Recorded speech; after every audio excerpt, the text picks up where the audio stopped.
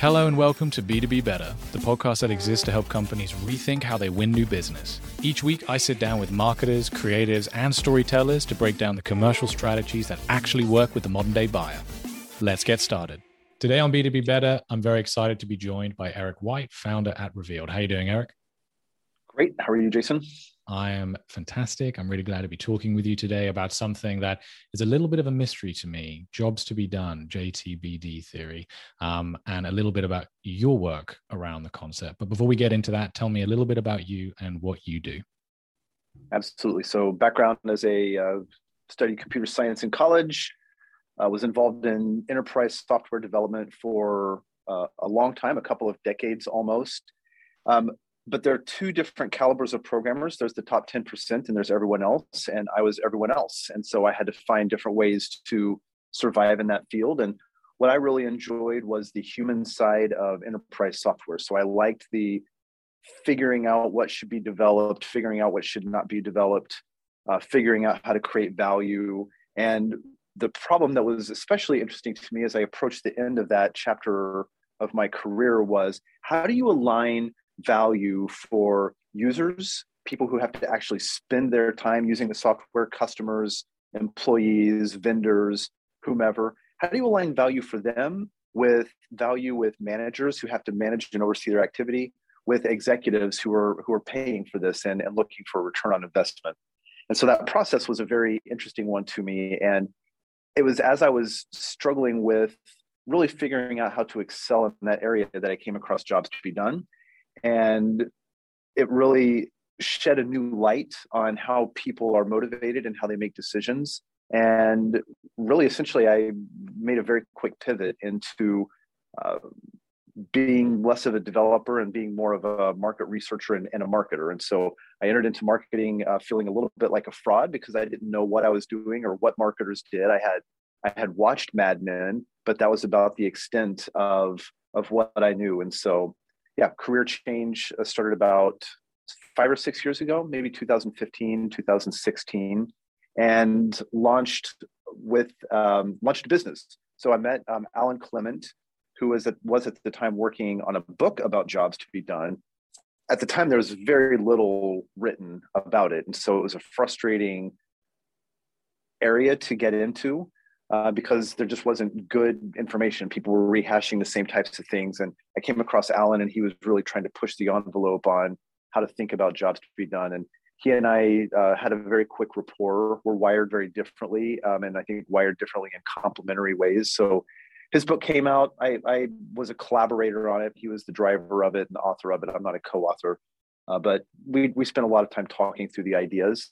And when the book came out, people started contacting him and saying, hey, this book is great. Why don't you come and help us introduce this thinking into our organization? And that was how we started our business. And so we started Revealed at about that time, just almost by accident, right? There was no business plan. We weren't thinking about, we weren't strategic about how we were going to start it. People just wanted help, and we were interested in helping. So the challenge that we help people with is growth. And what we have found is that a company can't create growth unless something changes. And so if your growth is acquiring new customers, that means what you have to do is you have to be able to change how people are making decisions. They're making decisions one way now. You need that pattern to look different in the future. And so what we really do is, and this is where the name came from, is we try to reveal the path to new consumer behavior so that people can create growth. And sometimes that looks like making small modifications to existing buying journeys. And sometimes it looks like creating an entirely new buyer's journey for new offerings or in new markets. I really love that story. And you kind of said a word there that kind of sticks with me, which is the word fraud, and how when you kind of transition from being an engineer into the world of marketing, you perhaps felt a little bit out of place. Certainly that's something I've felt in my career and even to this day. And I think a part of it is because marketing is hard to measure in some instances, and in some cases, it is as much of an art as it is a science. And that must have been quite a tricky transition for you coming from the world of engineering, which I've never been an engineer, and you tell me if I'm wrong here, but perhaps is a little bit more binary, a little bit more black and white. It's something either works or it doesn't work. Is there anything you'd say to that? That's right. Yeah, when programmers have a little bit of a God tendency or a God mindset where they create these universes that they are in control of, or they try to exert some sort of control over it. And if there's a problem, then all you have to do is just look hard enough at the code, and you're going to be able to find and fix the problem. And there are some analogies to marketing, but marketing is a lot more about influence. It's a lot more about making predictions and experimenting and trying things and figuring out how they're going to work. At least performance marketing or demand generation or product marketing, which is the realms where I tend to play. And so it turned out as I got into it that everyone wants the same thing. Things are very unpredictable, and when you're trying to create a niche for yourself, it's helpful to be able to say, I'm a marketer who thinks like a programmer, right? And so there's certain just things that make you, and that's what made me. And I think that's what's helped me at least get started in making that transition. I still have a lot to learn, which is why a podcast like yours is great, because I can learn a lot. So we're here today to talk about jobs to be done, which for me has always been something of a mystery, as I've said. When we first started talking a couple of months ago, you mentioned the book, When Coffee and Kale Compete, and you contributing to it.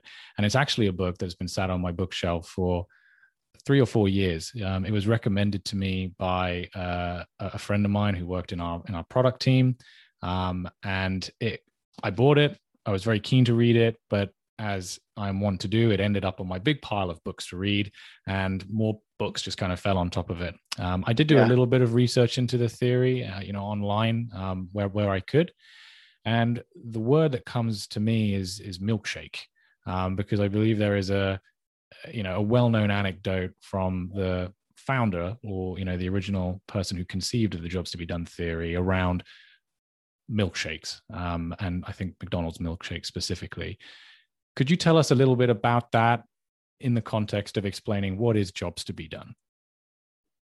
The milkshake story is interesting because it does illustrate something very important about jobs to be done.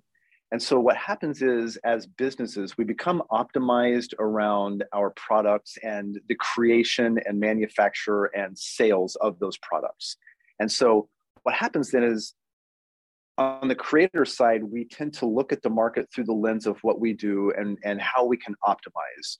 And so jobs to be done allows us to actually come and see things from the other perspective. And so the story of the milkshake was, and it's lore at this point. And so I don't know what actually happened and what didn't happen, but the lore of it, which is great and helpful, is that when they started studying people who were buying milkshakes, they started to find that a lot of people were buying milkshakes in the morning, which was a real head scratcher, because you think of it as a dessert product. But when you start talking to people about, what's the story of buying a milkshake in the morning, they discovered that people who spend a lot of time in traffic wanted something to cure their boredom. And so the milkshake wasn't about satisfying hunger. It wasn't about anything really other than just help me make my commute in this unpleasant traffic a little bit better. And so when you look at it from that perspective, you start to realize this milkshake isn't competing against fruit juice or smoothies or hash browns. The milkshake is really competing with books on CD. It's competing with taking meetings from your car.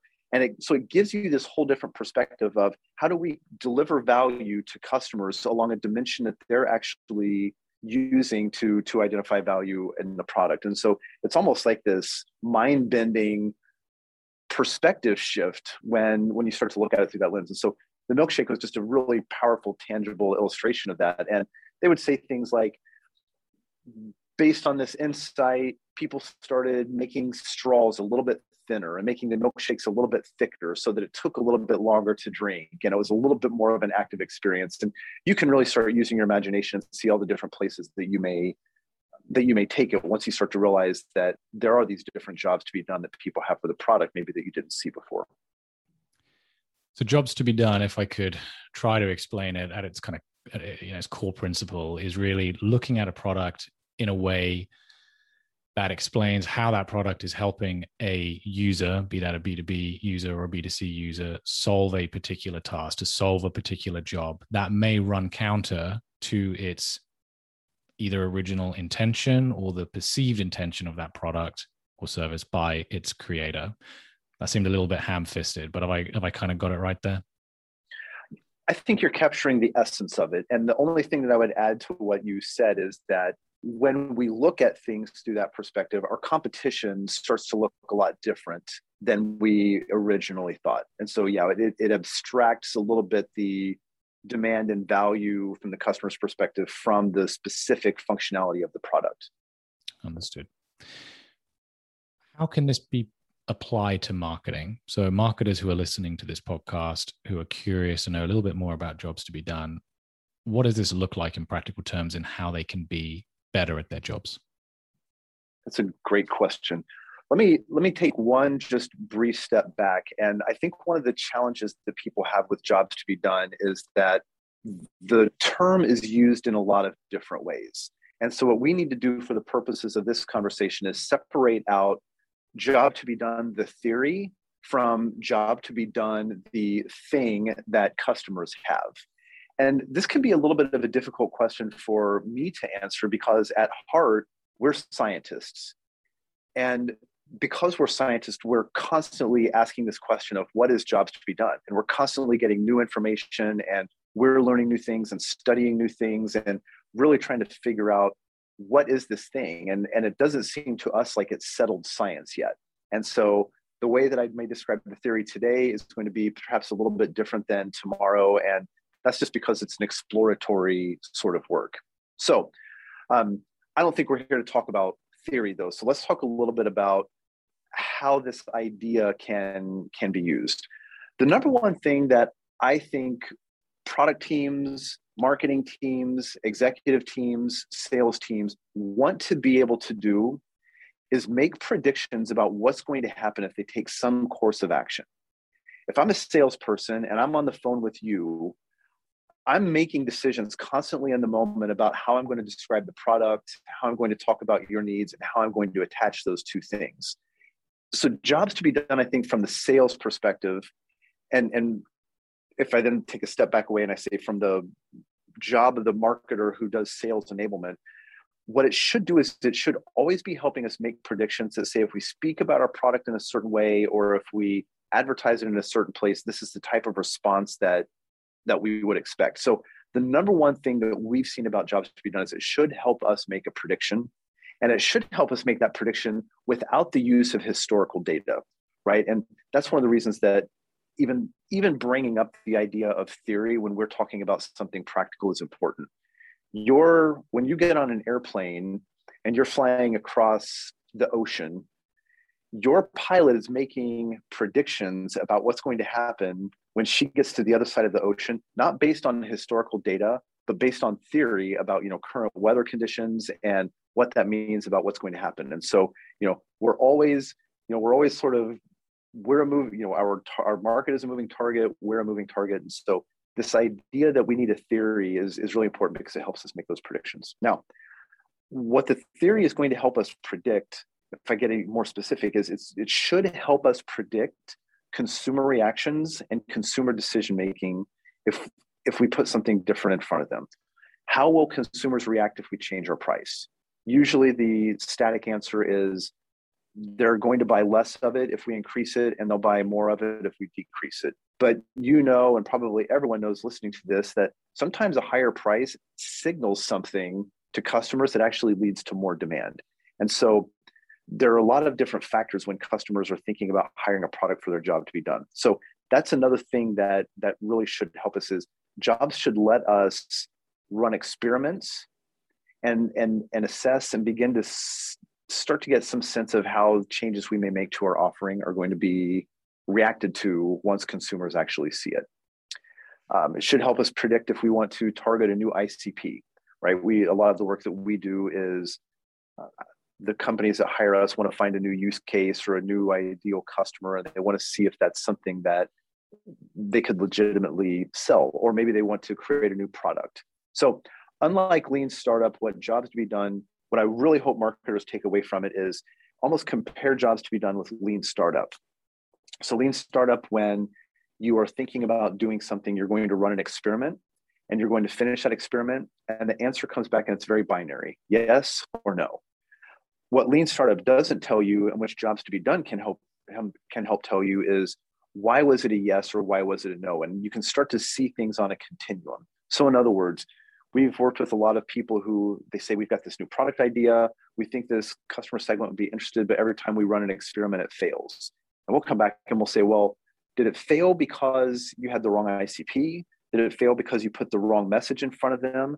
Or sometimes, and this is what usually happens, it probably failed because you didn't communicate it in a way that the consumer even understood. And so all Jobs to be Done should help us see the entirety of the consumer reaction to the entirety of our offering. And that's what, big picture, I think marketers should take away and see as the opportunity that Jobs presents them. So you start out with a theory. I'm curious, how do you, what's your advice to marketers in terms of kind of measuring those outcomes? What are the kind of some of the practical things that they can do to actually establish whether their hypothesis, their theories were correct? Right. So how would I say? So a lot of times when we come in and work with companies, we do some baseline research and we say, just like the pilot, right? So the pilot going from, whatever Paris to New York is looking at current weather conditions in New York and sort of the trends and what's happening and where the wind's blowing and then make some predictions. So a lot of times when we come in, the first thing that we're doing is just simply getting a baseline understanding of what are these underlying motivations, right? What are the reasons that people are buying the milkshake? What are the real reasons? And how are consumers really perceiving it? So that it's a lot of times important to start the development of a new theory with a good baseline understanding of current market conditions. Now, once you do that, we've developed some different methods, which I'm happy to talk about and share. They're not proprietary. But essentially what we like to do is run what we call simulated sales calls. And so if we're working with a B2B company and the B2B company is thinking, hey, there's this new ICP that we should be able to attract. Well, we'll say, that's great. We live in a day and age where it is very easy to find people who fit an ICP, right? You can specify whatever search criteria that you want, whatever situational criteria you need. For us, I'll just use us as an example. For us, we really like working with the CMO or the CPO, and it should be a Series B to Series C funded company. Pretty easy to find them. But what we also want is we want to find people who are thinking about some sort of a new offering, right? And so we can start to develop this situational and demographic understanding of the ICP. Well, anybody in the world will tell you anything for $100. I can literally get people to just have a 30-minute conversation with us, say, well, we're going to pay you $100. What we'll do during that conversation then is we don't interview them. I should never call it interviews when we're talking about this looking in the future realm. What we're really doing is we're doing very early scale sales calls. And we're talking to them about their needs, just the way a good salesperson would start by putting the focus on them. What are their needs? What's their life like right now? What struggles do they have? What ambitions do they have? And we root our conversation in all of that.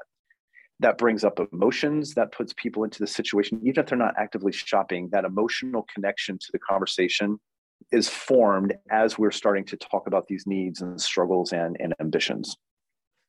From there, then we introduce the product, and we do it in a very methodical way. And so a landing page is the best analogy, right? So there's some sort of hero image and hero message. Right below that, there's a few key illustrators of functionality so that we make sure people understand what the offering even is. And I would almost stop there. I would almost stop there and say, every new offering that we've ever helped people work on usually gets held up in that realm. Because what we need to do is what we should be able to do in those conversations is assess, does this person understand what we're talking about? In other words, do they comprehend it? And the second thing is, do they find it relevant? Is it relevant to them? And those first two things, if we don't have those locked in, it doesn't matter what we say in the rest of the conversation, people don't care.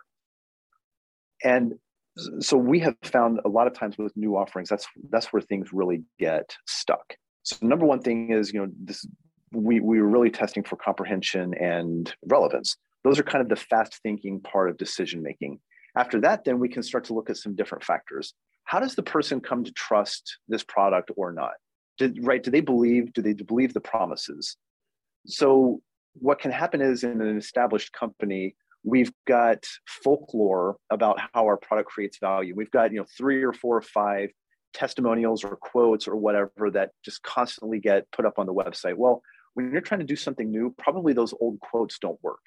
And so we can, as we're going through this deck that we show people, we'll ask them about, how, what do you think about this? And they'll say, like, well, I don't know why do they have the chief product officer on there talking about it when I'm a CMO? Like, that just doesn't, I'm just making stuff up. But these are the types of things, right? So what we're really studying, we can't say at the end of this conversation if the person would buy this new offering that doesn't exist or not, but we can start to assess, did they understand it? Did they find it relevant? Did they trust it? Do they observe some value for money?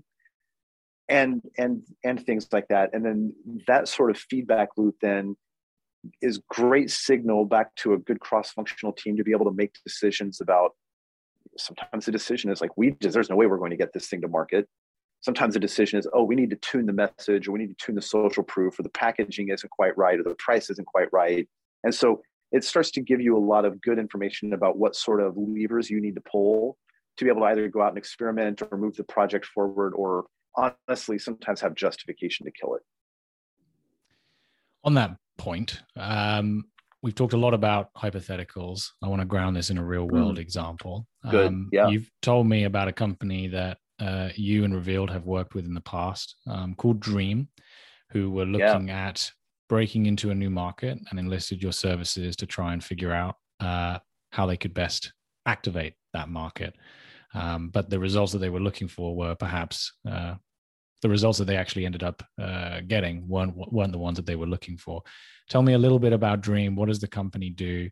What did they want to achieve? And ultimately, what happened? Such a great story. Dream they're a French company. They make a headband that you wear while you sleep. And it tracks, I don't know the science behind it. They say it like it tracks your brain waves. I've seen data from it. It tells you how many minutes you slept on your back versus your right side versus your left side. And it gives you feedback to help you improve your sleep. Now, the product was being sold in Europe primarily to people who had medical level sleep issues like insomnia. They had grown a lot selling to that population, but they could start to see that growth was going to taper off at some point. And so they started asking the questions about, where's the next horizon of growth going to come from? And so their thought was, transition the product from a medical device into a consumer device and start selling it in the United States. And so that's the pathway that they started going down. These are really good people. I mean, they're the CEO, the CMO, both brilliant, extremely successful in what they had done. They had built an incredible team. They got their head of product, they poached from Apple.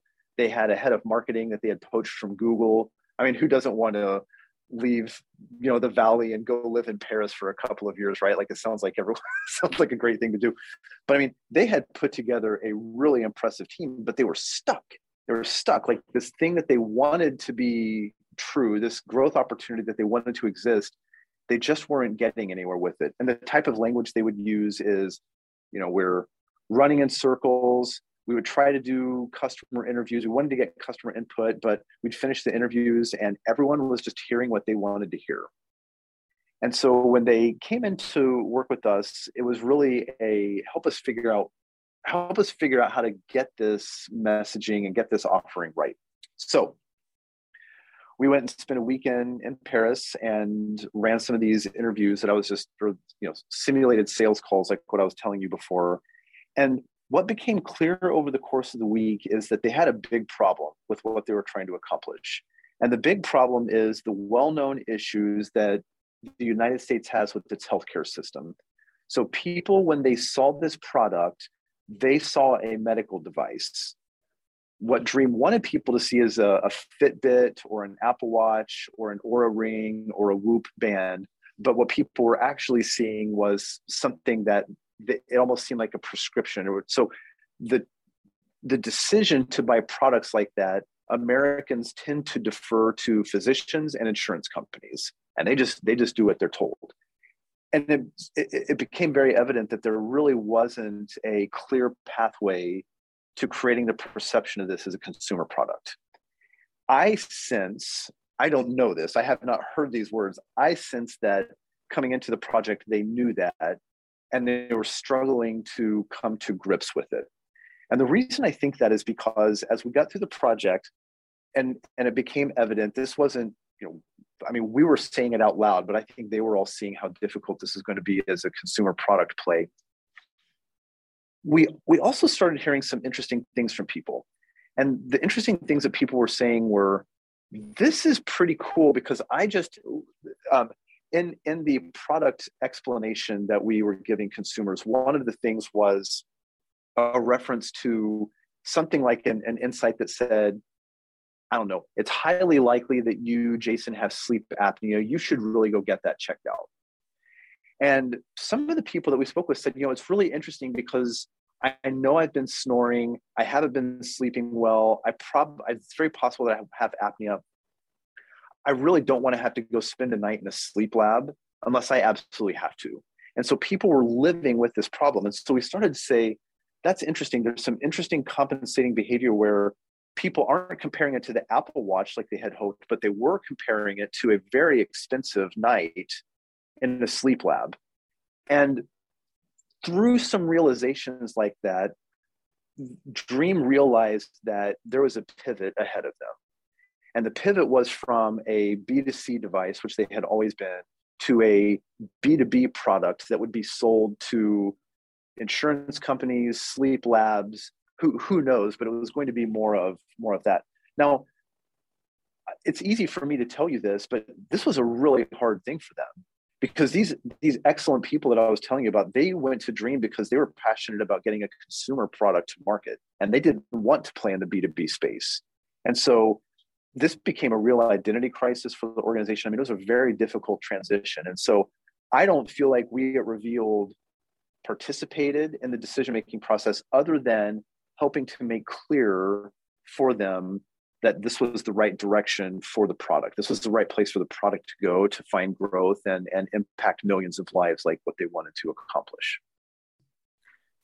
I've seen firsthand how hard it can be for B2B businesses, particularly established B2B businesses with vested stakeholders, make decisions that run contrary to what they originally believed. Mm-hmm. I'm really fascinated to get your opinion on, why you think it did take so long, or it was so difficult for Dream, or maybe even other companies that you've worked with, to get to that point where they make those decisions or come to those realizations. I mean, surely they're doing their own customer research. Surely they've got, product designers, developers, CPOs, what have you, who are out there picking up the phone and speaking to end users.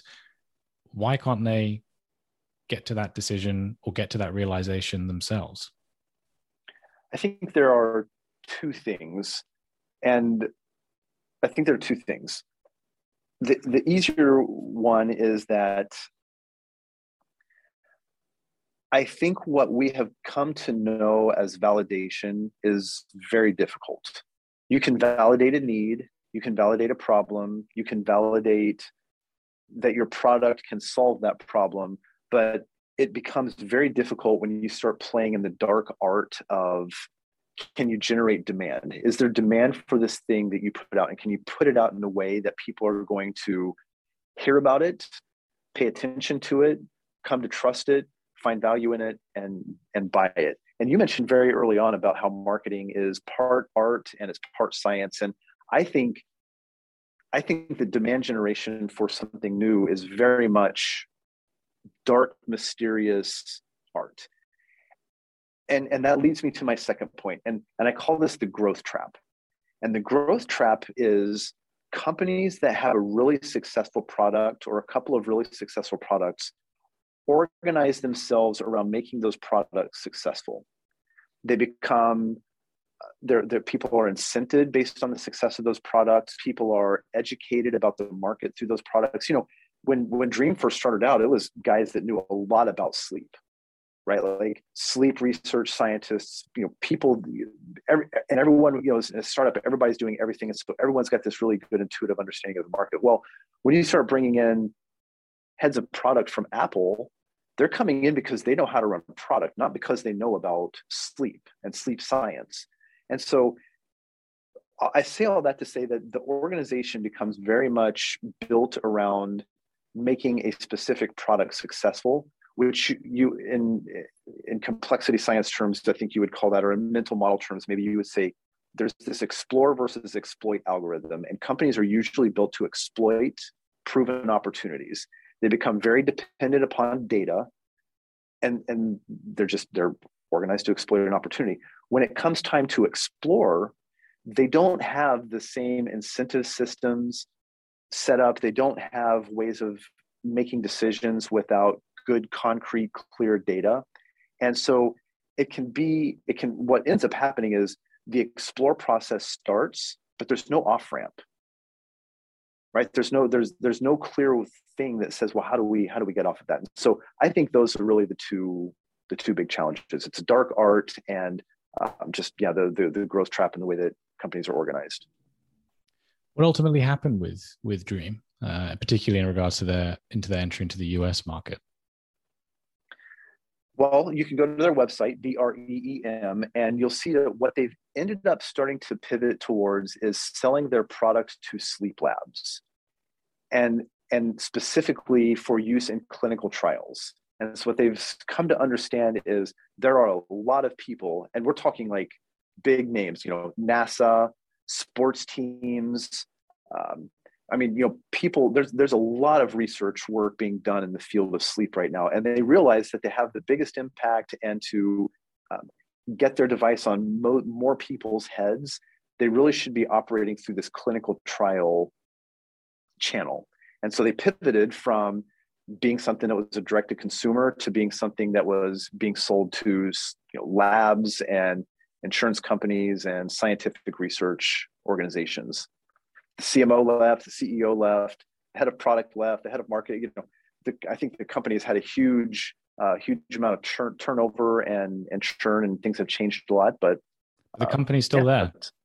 The company's still there, and as far as I know, they're thriving, doing very well. That's the important thing. I think sometimes when you have these, you know, established companies who have a sense of direction and where they want to go, and it's hard for them to let go of that idea, even when the data is staring them in the face, or they're unprepared to have the difficult conversations and make the difficult choices in regards to where are we investing and how we're structuring our business.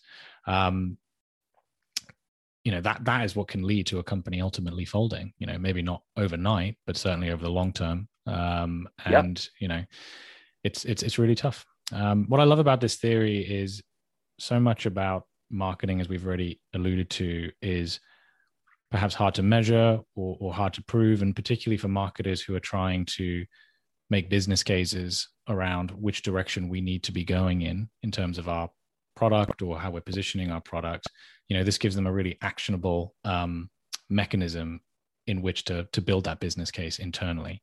For marketers who want to know more about jobs to be done or further educate themselves on the theory, where can they go?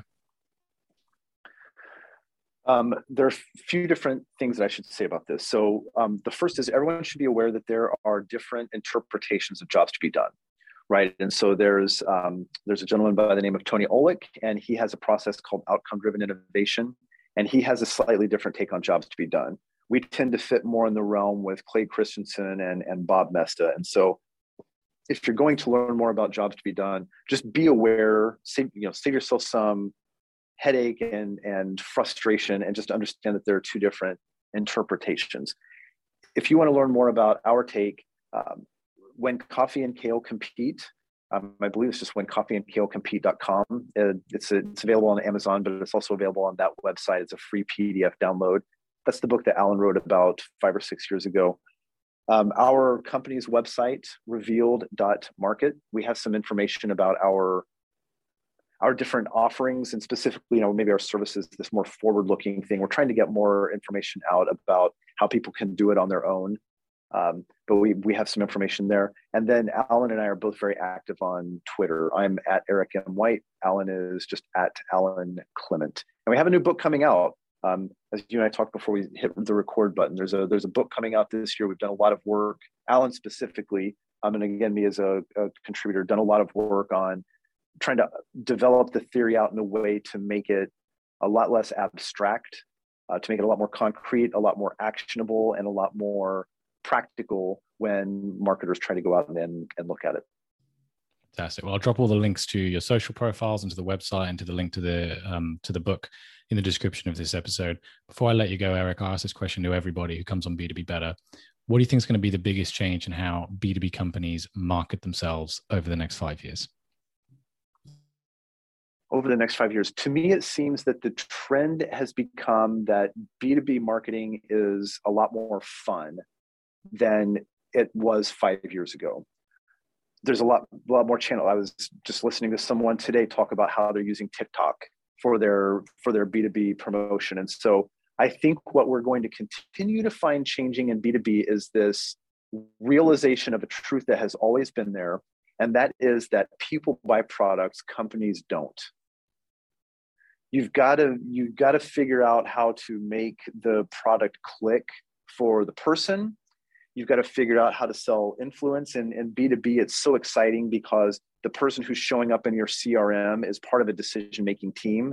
And your job is to equip that person to be your salesman. And so I think the continual personalization and having fun with B2B and making it something that's a little bit more focused on the specific buyer rather than the company seems to me like the trend that we're heading in. Well, I can't wait to see you on TikTok. And when you do get on there, I'll make sure I drop the link to that in the description of this episode as well. But until then, Eric, thank you very much for coming on to B2B Better today. Thanks for having me. It was great to talk to you. And that's it for this episode of B2B Better. If you want to learn more about how to win new business through modern day marketing, head over to my website, www.jasonrbradwell.com, for a ton more interviews with marketers, creators, and storytellers on the strategies that they're deploying to create demand with B2B buyers. It would also mean a lot if you could leave a review of this podcast, hit subscribe, or share it with a friend. Bonus points for all three. It's all massively appreciated. You can follow me on Twitter at JasonRBradwell or connect with me on LinkedIn. See you next time.